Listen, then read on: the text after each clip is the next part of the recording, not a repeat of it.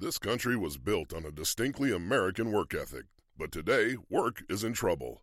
We've outsourced most of our manufacturing to other countries, and with that, we sent away good jobs and diminished our capability to make things. American Giant is a clothing company that's pushing back against this tide. They make a variety of high-quality clothing and activewear, like sweatshirts, jeans, dresses, jackets, and so much more. All made right here in the USA, from growing the cotton and adding the final touches. So when you buy American Giant, you create jobs for seamsters, cutters, and factory workers in towns and cities across the United States. And it's about more than an income. Jobs bring pride, purpose. They stitch people together.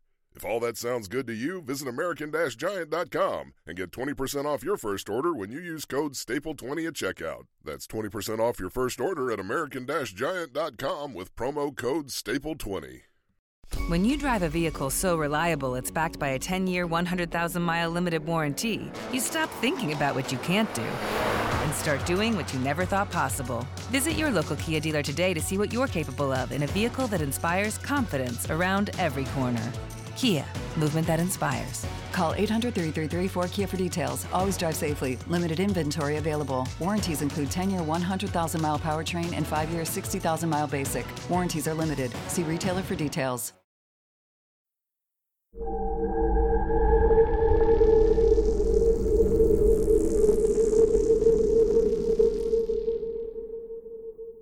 Y'all, man, Halloween season is in full swing now, ain't it?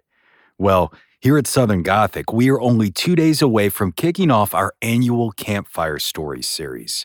That's right, that's 13 straight days of short episodes diving into some of the South's creepiest urban legends, ghost stories, and haunted places. It's one of my favorite things to do all year, and it wraps up on the eve of Halloween, just in time for our next full-length release on Halloween Day, which is going to feature an infamous haunted place out in Arkansas. And y'all, I cannot wait. But before we get into the final 2 weeks of spooky season, I wanted to take the opportunity to introduce you to a podcast that I think is spectacular. It's a show called the Pirate History Podcast. Now, as the name suggests, it is a show about the real men and women of the golden age of piracy. But unlike what I do here on Southern Gothic, the Pirate History Podcast cuts right through the mythology and romanticism to examine why these regular people chose to become villains of all nations.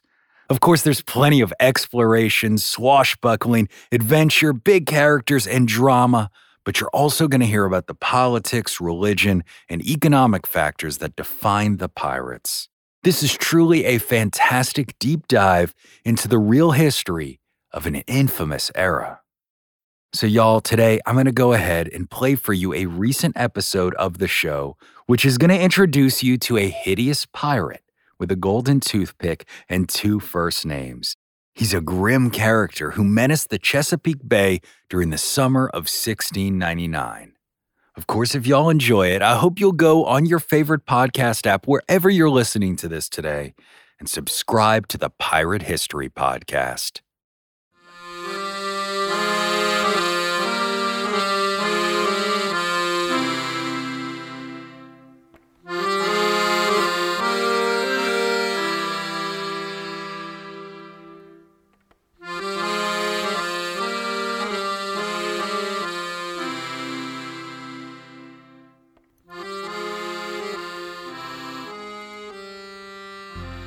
Hello. Welcome to the Pirate History Podcast. My name is Matt. Thank you for listening. On 3rd May, 1699, Lord Bellamont, governor of New York, wrote the Lords of Trade and Plantations a letter that read in part, quote, "Hine the pirate is a bloody villain, has murdered several men, and will give no quarter, they say, to Spaniards that he takes.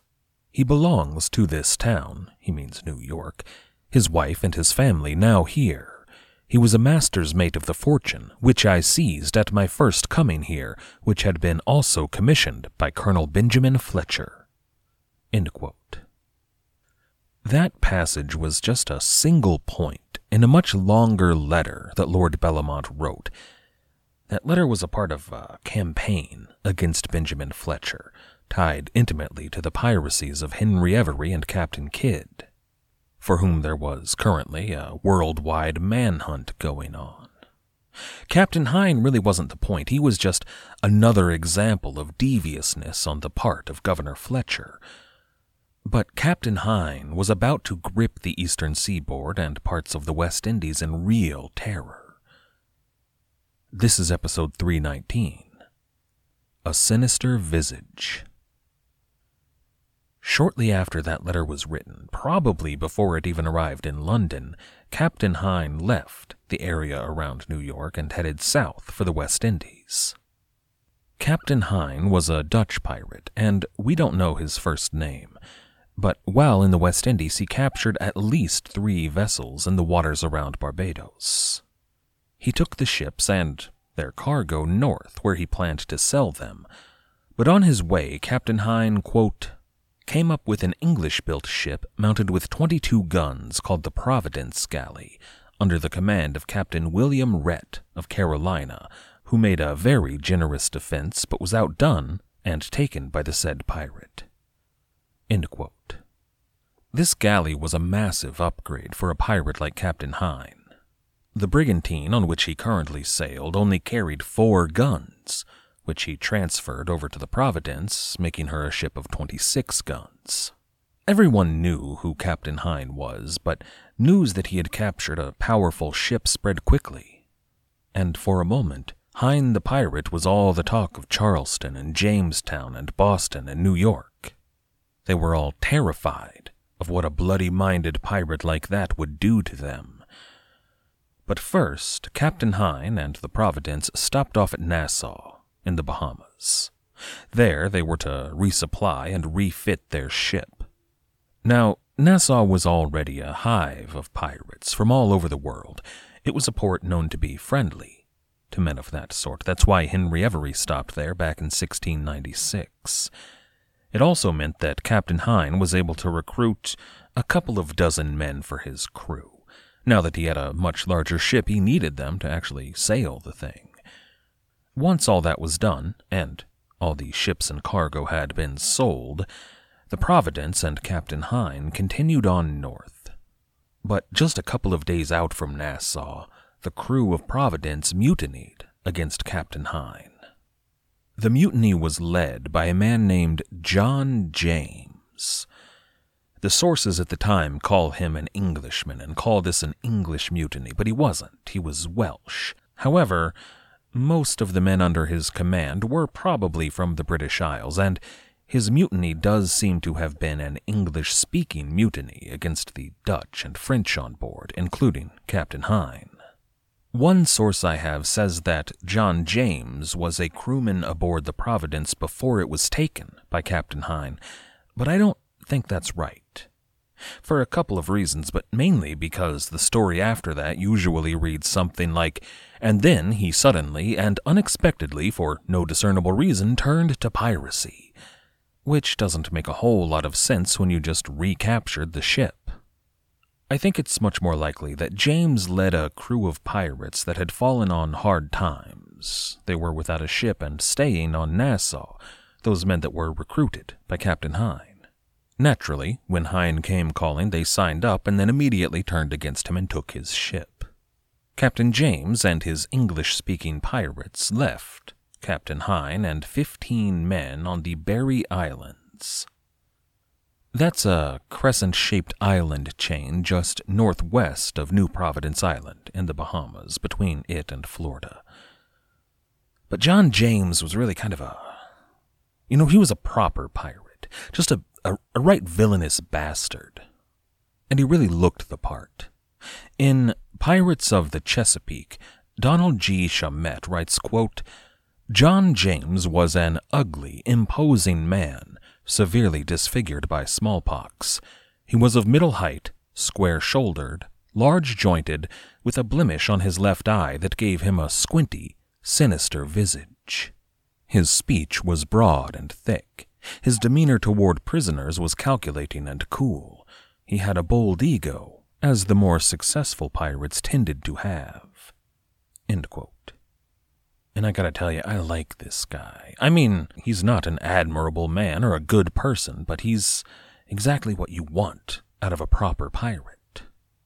For example, Captain James was an inveterate liar. He's going to lie all throughout this story to nearly every respectable man that he comes across, and I love it. On his way north, Captain James captured a couple of more ships. The first was a brigantine called the Charles, which belonged to a William Sayre. It was headed from Carolina to the Bahamas. James took that ship, marooned the crew, and continued on north. A few days later, he spotted a ship that was heading north, from the Bahamas to Carolina. This was the sloop Success of Captain William Joel. Joel himself may have been a less than scrupulous sailor. Maybe not a pirate exactly, but maybe a smuggler. He was, after all, coming from Nassau.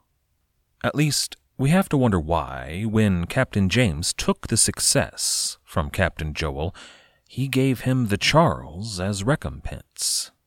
A pirate like John James wasn't in the habit of giving ships away for no good reason. Of course, in so doing, he would have offered all of the crewmen from the Success the opportunity to stay on board their ship and follow him into a life of piracy, and some probably did. And it's here, from an eventual testimony given by Captain Joel, that John James had renamed his ship, probably back when he was elected captain of the Providence, but he began calling it Alexander. The Alexander continued on past Carolina. Likely they were worried about the coastal defenses that a place like Carolina would offer, which weren't exactly significant, but would have given him some trouble. However, he was running low on supplies by this point, so he decided to do a little hunting in the Chesapeake. His first target was a coastal skimmer, a pink, called the Hope. The Hope was carrying virtually no cargo to speak of, certainly nothing of any real value. The captain of the Hope told Captain James that he had no cargo on board, and he was welcome to have a look around and see for himself. Captain James told the man that he didn't really need any plunder since he already had millions of pounds sterling in the ship's hold. Which he didn't. That is an obscene amount of money, especially for 1699, and I suspect that the entirety of the Bahamas wouldn't have held that much. But Captain James didn't really need money anyway. What he needed was food and water, and those he did get in a small amount from the Hope. However, Captain James's curiosity was piqued by a ship that was carrying no cargo, not even any tobacco or hemp from a place like Virginia. What was she for, if not to carry some cargo? So he decided to have another look around personally and see what he could find. In the captain's personal sea chest, John James came across a leather satchel, a satchel bearing a letter that was most interesting to him. And I love the fact that this hideous ogre of a pirate was somehow able to read. Just perfect pirate. That letter was written from Governor of Virginia, Francis Nicholson, to the Governor of Carolina, Joseph Blake. Nicholson was writing to inform Blake, and I gotta say, this is just too perfect, but apparently it's all true. He was writing to inform Blake that his current coastal defenses were far too weak to withstand an attack from the terrifying pirate, Captain Hine. To Captain James, who had taken his ship from Captain Hine, this was good news. James decided to question the crew and probably torture them a bit, but he was asking mostly about the defenses of Chesapeake Bay, and he found, according to these prisoners, that they were indeed lacking. Virginia currently only had one ship guarding the entire bay, known as the Essex Prize. The ship was undermanned, carried few guns, and was in poor repair. The Chesapeake was ripe for plunder. I imagine that it was at this very moment, when Captain James learned just how vulnerable Virginia was, that thunder rumbled in the distance. I assume, while Captain James cackled maniacally. And there was actually a great deal of thunder. Maybe not quite so cinematic, but that night, the 24th of July, 1699, the Chesapeake was hit by a horrible storm. The Essex Prize, under Captain John Aldred, was anchored off of Cape Henry, near the town of Kecoughtan, today part of Hampton, Virginia. Throughout the night, Essex Prize was lashed by the storm. Twice she had her anchor cables snap. Once the wind shifted so suddenly that they were very nearly blown ashore. But the ship weathered the storm. She was battered, but still floating. Once the weather had passed, Captain Aldred sent a longboat to Kecoughtan with 7 men that were to collect water and supplies, mostly what they needed to repair the ship. A day passed while they waited for the men to return and did what they could to get the ship fit to sail.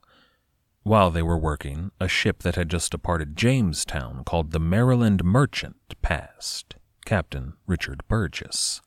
She was carrying a cargo of tobacco. As the sun began to set on the evening of the 26th, from the crow's nest the lookout spotted unfamiliar sails in the distance. She was a big ship and making right for the Maryland Merchant, so Aldred ordered his men to put the Essex Prize under sail and intercept her. Essex Prize was undermanned, in poor repair, and only had 16 guns on board, but it was their duty nonetheless to protect the bay. As the Essex Prize approached the unfamiliar galley, the stranger raised her standard atop the mast, a blood-red flag. Then the stranger fired off a warning volley, a full complement of 26 guns. Guns loaded with powder, but no shot. Aldred responded by raising his own flag, the King's Jack, and when he fired, his guns were not lacking cannonballs. Providence responded with a full broadside. It fell a bit short, but the pirate ship clearly outclassed the Essex Prize in every way. Aldred knew that if he were to fight a stand-up battle against this galley, he would lose and probably have his ship sunk or taken from him. So instead he decided to try to lure the pirate away from the Maryland Merchant. He fired one last salvo at the pirate, but then he turned away to the south, making it clear that he was running, but also, hopefully, making himself a tempting target. He led the Essex Prize into the shoal waters, the sandy bottoms that his pilot knew well, but the pirate certainly didn't. If he proved greedy, the pirate ship would almost certainly beach herself and be unable to move or further harass the Chesapeake Bay. But Captain James was no fool. He waited just beyond the shoal waters, just out of range of the Essex. Now, at this point, the Maryland Merchant might have been able to make for the open water of the Atlantic. She had a clear line of escape, but she was a slow, fat little merchant ship, and the pirate was a lean, fast-looking galley with oars that could make her even faster. So instead of heading for the Atlantic, Captain Burgess decided to try to escape into the James River. Now that route would take her dangerously close to the galley, but if she could make it into the river first, Captain James would be unable to follow. Alexander spotted the Maryland Prize trying to make for the mouth of the river, and fired a single shot across her bow. The Maryland Merchant struck sail.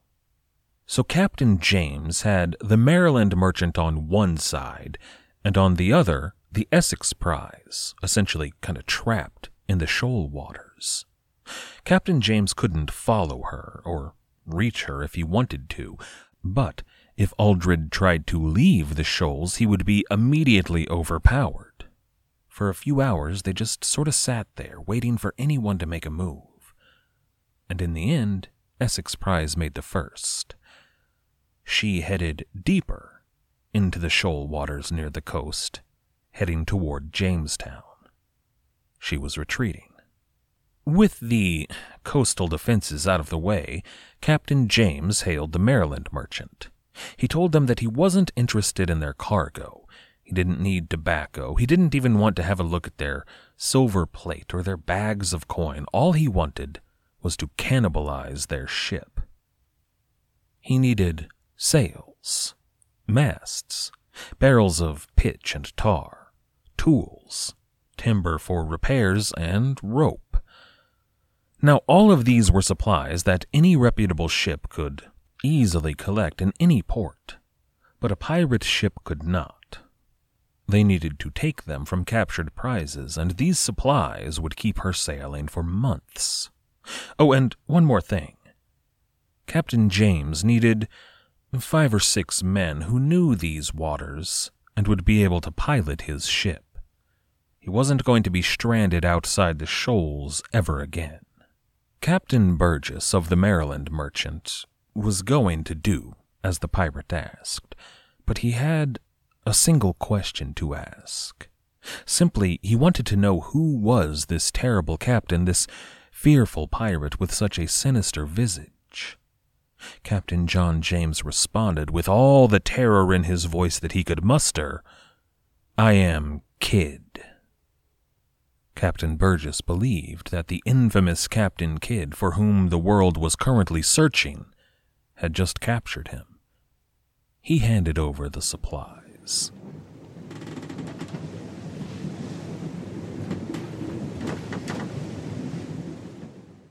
Hey guys, it is Ryan. I'm not sure if you know this about me, but I'm a bit of a fun fanatic when I can. I like to work, but I like fun too. It's a thing. And now the truth is out there. I can tell you about my favorite place to have fun. Chumba Casino. They have hundreds of social casino style games to choose from with new games released each week. You can play for free anytime, anywhere. And each day brings a new chance to collect daily bonuses. So join me in the fun. Sign up now at ChumbaCasino.com. No purchase necessary. VGW. Void where prohibited by law. See terms and conditions. 18+. Y'all, I want to take a quick minute to tell you about one of my favorite nonprofit organizations here in Middle Tennessee. It's called Poster Nashville. Now, this organization supports people during times of housing or medical crises by providing compassionate, temporary care for their pets. That's right. Poster helps secure loving homes for beloved little furballs when their human companions are going through things that might otherwise cause them to have to give them up. But since Poster began back in 2020, they've been able to reunite nearly 250 pets with their loving pet parents after they were able to secure housing, keeping families together through tough times. Of course, y'all, I have to say from personal experience, it's been an awesome program to be around. My kids and I have been fortunate enough to hang out with some of the pups, and trust me, what Poster is doing through a devoted network of volunteers is absolutely heartwarming. So if you'd like to help, Poster is in the middle of their annual fundraiser right now, trying to hit a goal of $20,000, and it would mean the world to me if you'd consider helping us get there. All you got to do is visit southerngothicmedia.com/bark. That's right, southerngothicmedia.com/bark. We should, at this point, introduce the quartermaster of the Alexander. His name was Thomas Howard. Very little is known about Howard's early life, but the story usually goes something like this. Thomas Howard was the son of a wealthy Bermuda planter. Upon his father's death, he squandered his inheritance on drink and women and gambling. Eventually, he found himself a penniless wanderer in Jamaica. There, he and a few equally unsavory characters stole a longboat and went out pirating.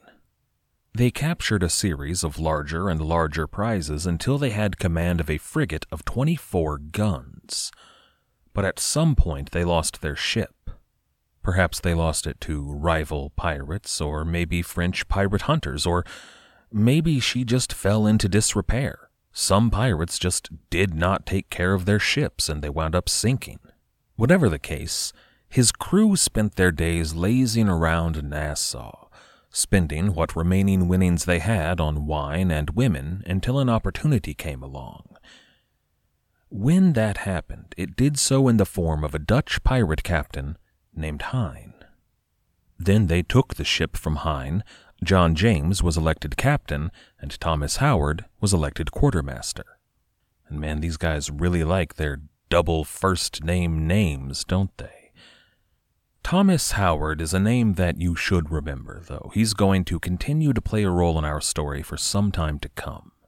After John James, Thomas Howard, and the crew of the Alexander cannibalized the Maryland Merchant, the Merchant was just sort of sitting there.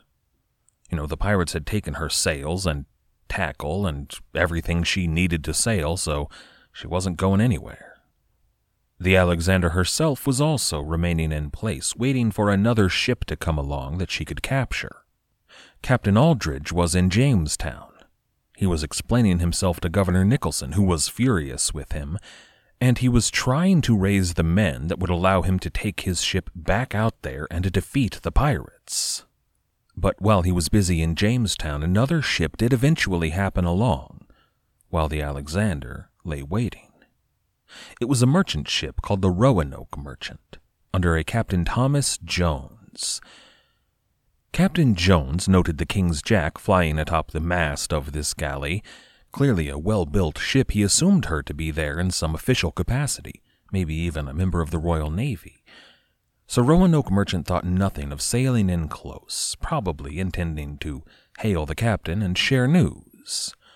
As she drew near to the galley, 2 of her guns fired. Again, they carried no shot, but it was a potent warning. Roanoke Merchant sat under her guns and was at her mercy. She would be unable to escape from this range. The Roanoke struck her sails, lowered her flag, and surrendered. Captain Jones was brought on board the Alexander, and the pirates there made quite the impression on him. We get our best description of Captain James from Captain Jones. That's where we learn about his smallpox scars, the tenor of his voice, everything in that initial description we read. He also tells us that most of the men wore gold chains around their necks, and that's a fairly impressive piece of jewelry for such low men. But he noted especially that the captain, Captain John James, carried a golden toothpick on his chain. Now, a golden toothpick is an ancient symbol of status and nobility, and when I say ancient, I mean the cradle of civilization. There were kings in Mesopotamia that outlawed anyone owning a golden toothpick who wasn't the king. You could have bronze or silver or whatever, but nobody but him was allowed to have gold. Queen Elizabeth had a collection of golden toothpicks that she showed off to dignitaries from other countries. This made a real impression on Captain Jones. In the end, he was fully compliant in the looting of his ship, in order to, not die.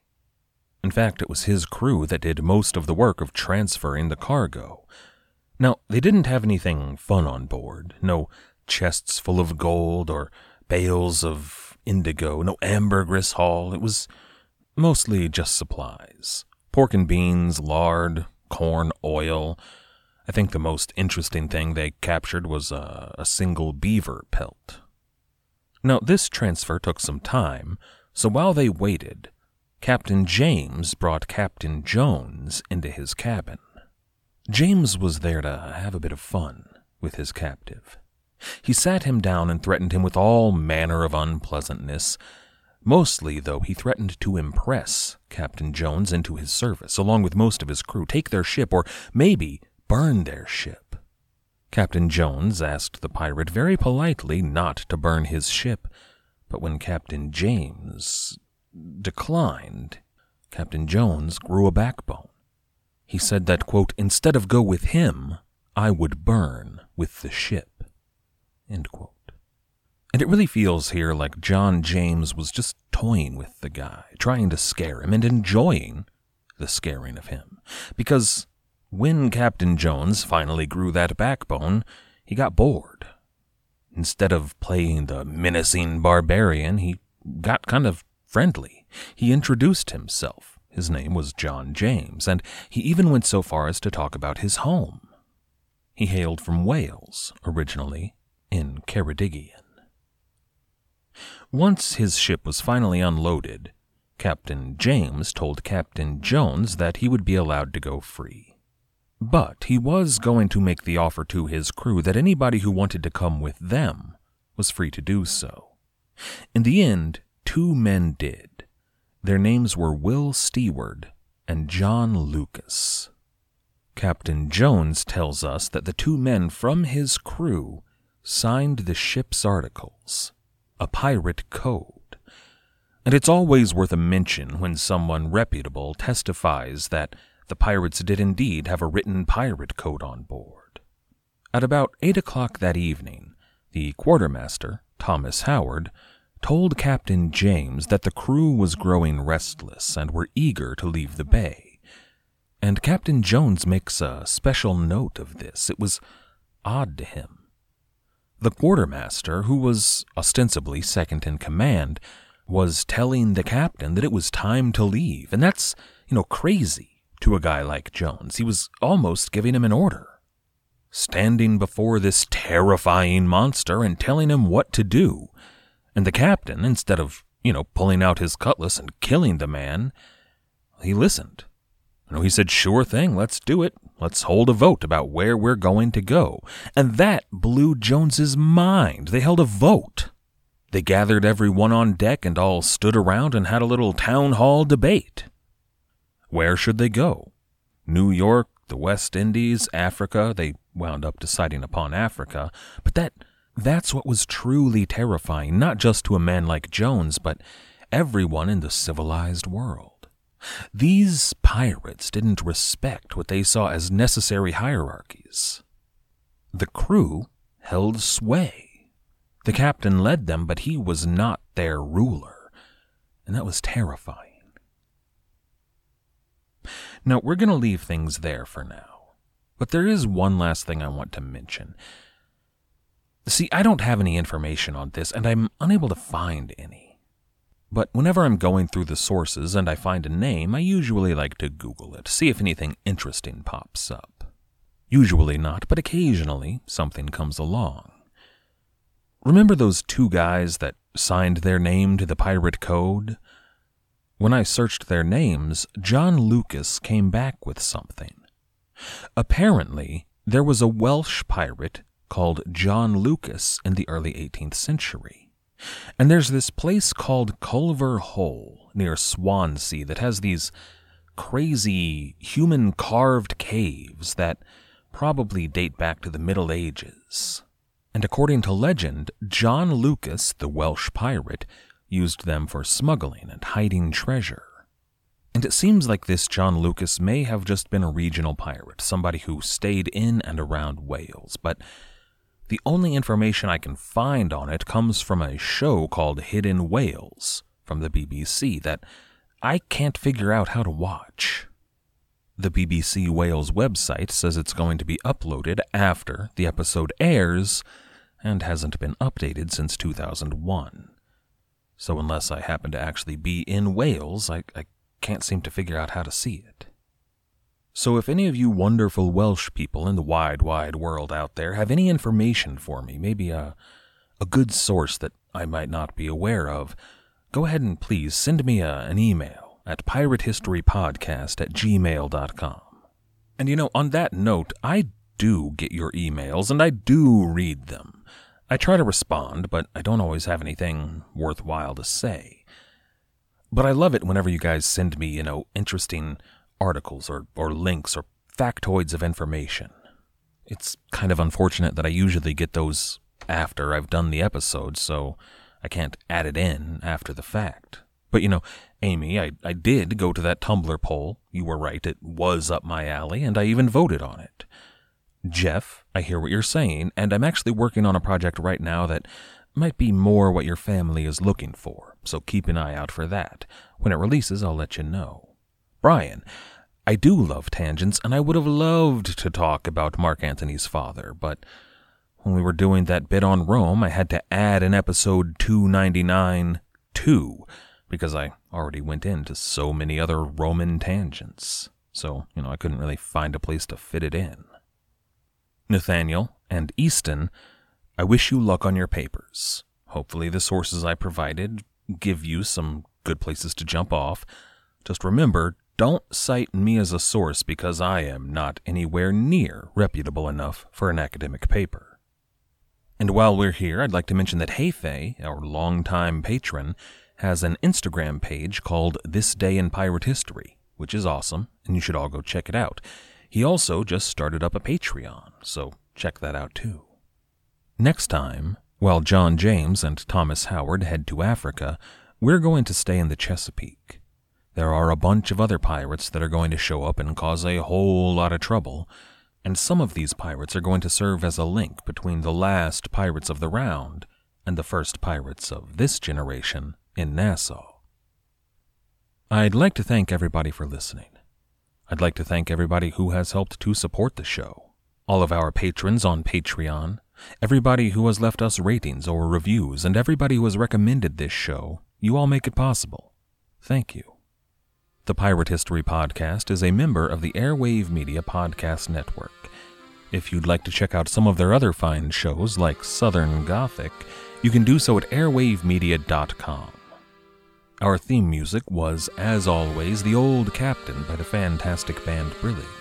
You can find more of their work on Facebook, YouTube, Bandcamp, and anywhere else fine music is to be found. As always, most importantly, thank you for listening.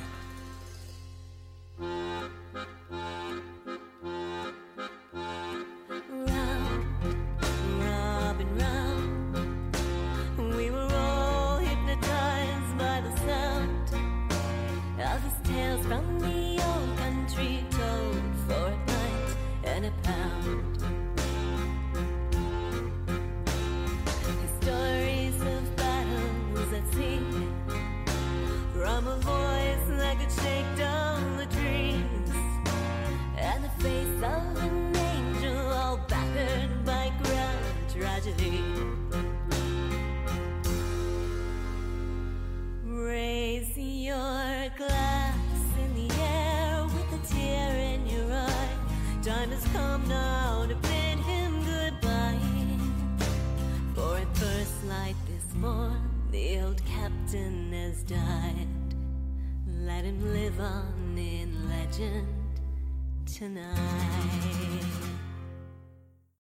This is the story of the one.